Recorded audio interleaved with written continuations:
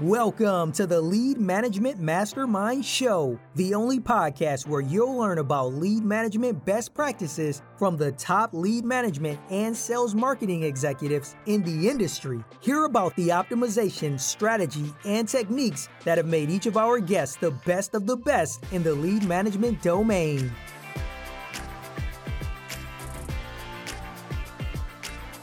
Live from the headquarters of SDP Solutions, here's your host, Scott Payne.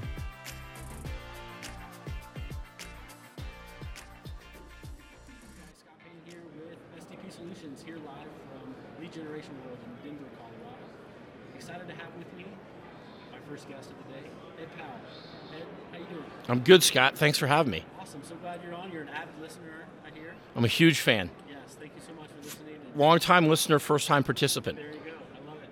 Awesome. Well, let's talk a little bit about the show. It's a great show. It's a small show, but a lot of interactions, good people here.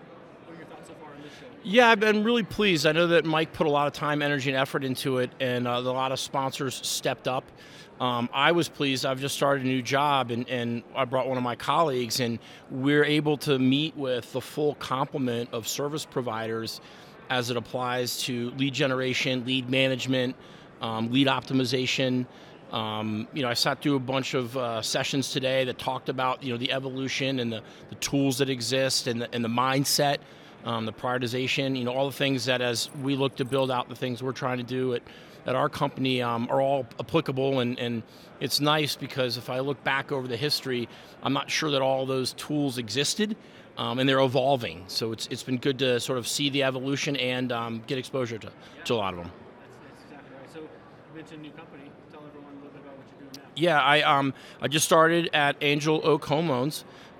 There's an existing group that's based out of Atlanta, and we've got a fledgling operation that we're going to try to get up and running in Charlotte. Charlotte's got a pretty deep talent pool of experienced consumer direct loan officers, and I'm hoping that I can fish into that pool and find some people that want to join us. And we're a non-QM, primarily a non-QM lender. And it's a little unique and new for the consumer direct space. So there's an analogy someone said to me, it's a lot like fishing for oysters and trying to find the pearls. So we're going to be doing a little bit of that fishing for oysters and see if we can find some pearls. And then next year, we're really gearing up in 2020 for 2021, when the belief is the removal of the QM patch will present a lot of opportunity for the non-QM space. Very cool. So for the listeners out there that don't know Ed Powell, I know Ed Powell. He's a legend. Like a lot of people at this conference know Ed Powell. Can you just give everyone just a quick rundown of your history? Sure. Yeah. I'm a reformed loan officer if we go all the way back to the beginning. And then I joined LendingTree 21 years ago, 1999, actually the first week of January. And I did a lot of things at LendingTree and account management and all those things. And then I went over to sort of the dark side and became a service provider. I had a software company called SparkRoom, and we sat between lead sellers and lead buyers. Our timing probably wasn't really good, as it came right before the crash. And then, for the last 10 years, I've done direct consumer sales management, sales and marketing, which is why it's so neat to see the evolution and the progress being made in the sales management, CRM, lead management, like all these companies that have come around. I mean, the whole POS part of the ecosystem that's come, kind of fully circle in the last 3 years is amazing to me. We tried Roostify when I was at Round Point back in 2013 to see all these other companies and the money being thrown at some place like Blend and CloudVerga I think's done really well, besides Roostify and Be Smarty, and there's a bunch of companies. It's a fully developed part of the process now. Absolutely. So we were talking just a bit ago about the conference landscape, all of the conferences we've been to. It's conference season, by the way. Right. Just started a little early now. March really started to pick up.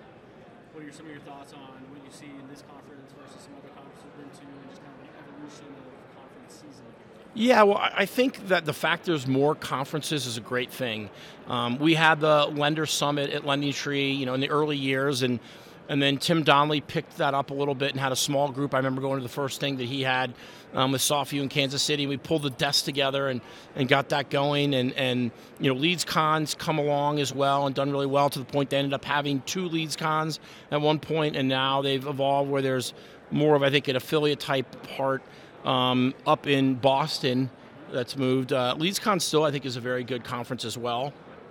The Leads Council has come around as a part of that as well. And so I think the thing that's very interesting about this business is while there is competition for customers and for employees, a lot of people are willing to share their ideas.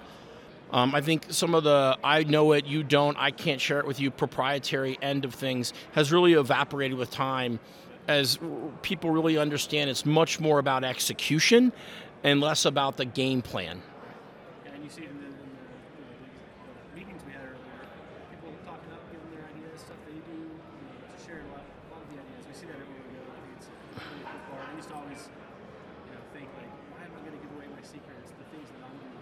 You really find out, and it really comes back to you in many different ways as you get stuff. Yeah, absolutely. And the execution against it. I mean, whether execution means your staffing, your compensation plan, your prioritization, all those things are really differentiate. And honestly, I have this, I read it somewhere, so I don't want to make like I came up with it. I'm Catholic, and so there's this Catholic where you go anywhere in the world and you can go to a Catholic mass, but they're different there. Right, whether it's a different language, different procedure, and so all these people that are coming up with these ideas, they share them, understanding that they will be customized or personalized, and the execution is on a local level to make it work in their own shop. Yeah, that's a good analogy. I like it. Cool. So we're talking about lead providers a little bit ago, me and you. You've worked with many lead providers over your years. Who are some of your favorite lead providers you've had over the years, but also, just execution, conversion rates, those types of things? Yeah, I mean, I will tell you one thing I think that the industry needs to work on as part of my answer. One of the best lead providers that I've ever worked with, Google's comparison ads product. And partially, every consumer trusts Google. Google would never steer the consumer wrong. And Google would mask the consumer's email and phone number. So as lead buyers tried to contact the customer, they'd go through a ricochet phone number and a ricochet email address, and if you contacted the customer too many times, Google would turn you off. Now, honestly, as a buyer of those leads, the first thing if your rep could get them on the phone would get their real phone number and their real email address. I think what's happened now, one of the downsides of some of the progression in the tools and the functionality that people have is that consumers feel like they're bombarded. I think there's an opportunity, and I wrote it my prediction up on the board here, that if some lender or some lead provider can figure out a way to mask or minimize the contacts so the consumers don't feel like they're going to get bombarded when they give out their personal information, I think that's going to be an opportunity for someone to come into this in the future. That's interesting. You see a lot of people getting way too many phone calls and just getting turned off in the process, and they're not going to ever do that again, right? Yeah. Learn from those lessons. So, cool. So, I also want to go into some lead management type of stuff, of course, listeners here. And again, you have really deep experience as both lead provider, lender, these types of things. What are some success stories you've had as it relates to lead management over the years? Yeah.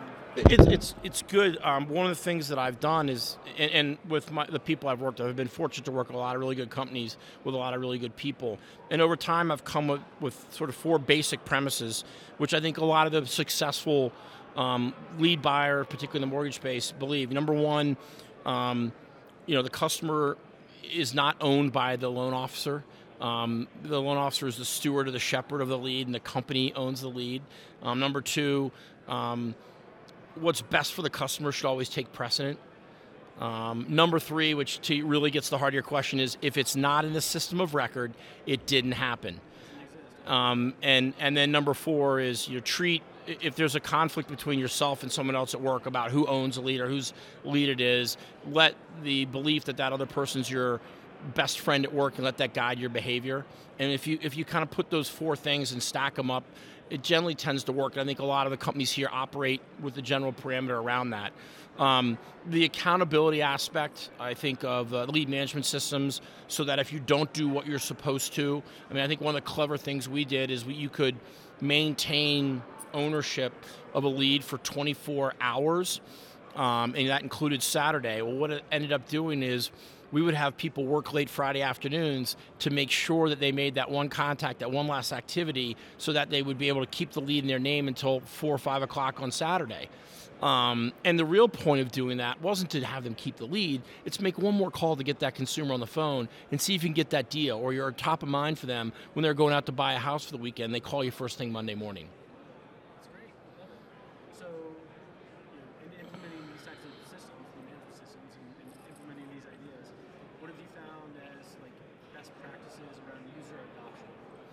Yeah, that's a great question. An even better question is interviewing is testing for it.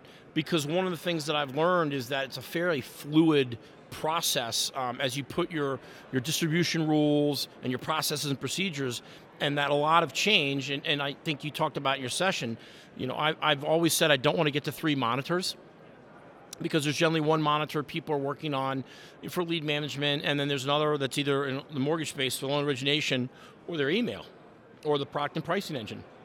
So trying to limit that is a big thing. I think that you've got to hire people that can evolve, and the systems are evolving. And again, the other companies now that are associated with the leads has become almost exponential, and being able to handle that is hard, and we've struggled with it. I mean, I think everyone struggles with it, but making sure they all work together and that the loan officer knows what to do, trying to keep their day structured and logical and sequential is a big part of it. So they know what they need to do. I mean, in the same way lead distribution in some of the places I've worked at, I got to get a lot of credit to Bill Deere, who has done a lot of work for me when I worked with him. We got tiers of loans and tiers of loan officers and tiers of leads, tiers of leads, not loans, and then distribution, but we wanted to make it very transparent, let the loan officers know what they need to do to get more of the A leads, but also make sure that a consumer gets a call back fast. So putting those two together, and I think in one of the sessions recently was talking about lead scoring. I think that's a big thing. But I think it's a big thing as long as you can be transparent, honest, and direct about the lead scoring and what you need to do to get more of the Glenn Gary, Glenn Ross leads. We talked about it too on some other podcasts, and I think it's lead scoring, not just to be about the lead score when it comes into the system, but then using the interaction points that are happening throughout the process as well. It may not just be a lead, it's also maybe further down the funnel, things that are happening down the funnel to then reprioritize. Absolutely. I mean, we've used a service that Volley has where we send surveys out. And if the consumer fills the survey out, that means their engagement level's gone up, and that lead should be back up in the prioritization queue or given a higher score, kind of in the way that you framed it. Well, so in the interview here, we're here at the Lead Generation World Conference in Denver, Colorado. What are some of the cool technologies that are out there you're seeing that are up and coming that's piqued your interest, especially starting in your new spot? Well, I think the evolution of texting, SMS, that communication, and the AI that goes with it. So the ability, when chat first came up, you worried about how do you man chat. Well, now there's automated tools so that you can have it and set up, auto set up appointments through chat. I mean, I think there's just a whole lot of functionality, and then also I've got kids in college and they're on their phones constantly, and understanding how the future, home buyers and home borrowers are going to use technology and the tools at their disposal, and making sure that we as a lender, and where I'm going to be, we're putting those tools in place is really interesting. And there's some really developed and really, cutting edge groups here that I've been impressed with. Awesome. Ed, thanks so much for coming by. No, Great having you on the show. I'm excited to be on after being a big listener. Going to get it released and have Ed Powell's name out there. Can't wait. All right. Glad you were able to join us. Thanks again for your time. Thank you, Scott. I appreciate it. Thank you for joining us on this episode of the Lead Management Masterminds podcast. Today's episode is presented by SDP Solutions, your one-stop shop for all things lead management, strategy, and optimization. Please visit us at www.sdp-solutions.com. If you enjoyed today's episode, be sure to subscribe and leave us a 5-star rating and review on Apple Podcasts or your favorite podcast site.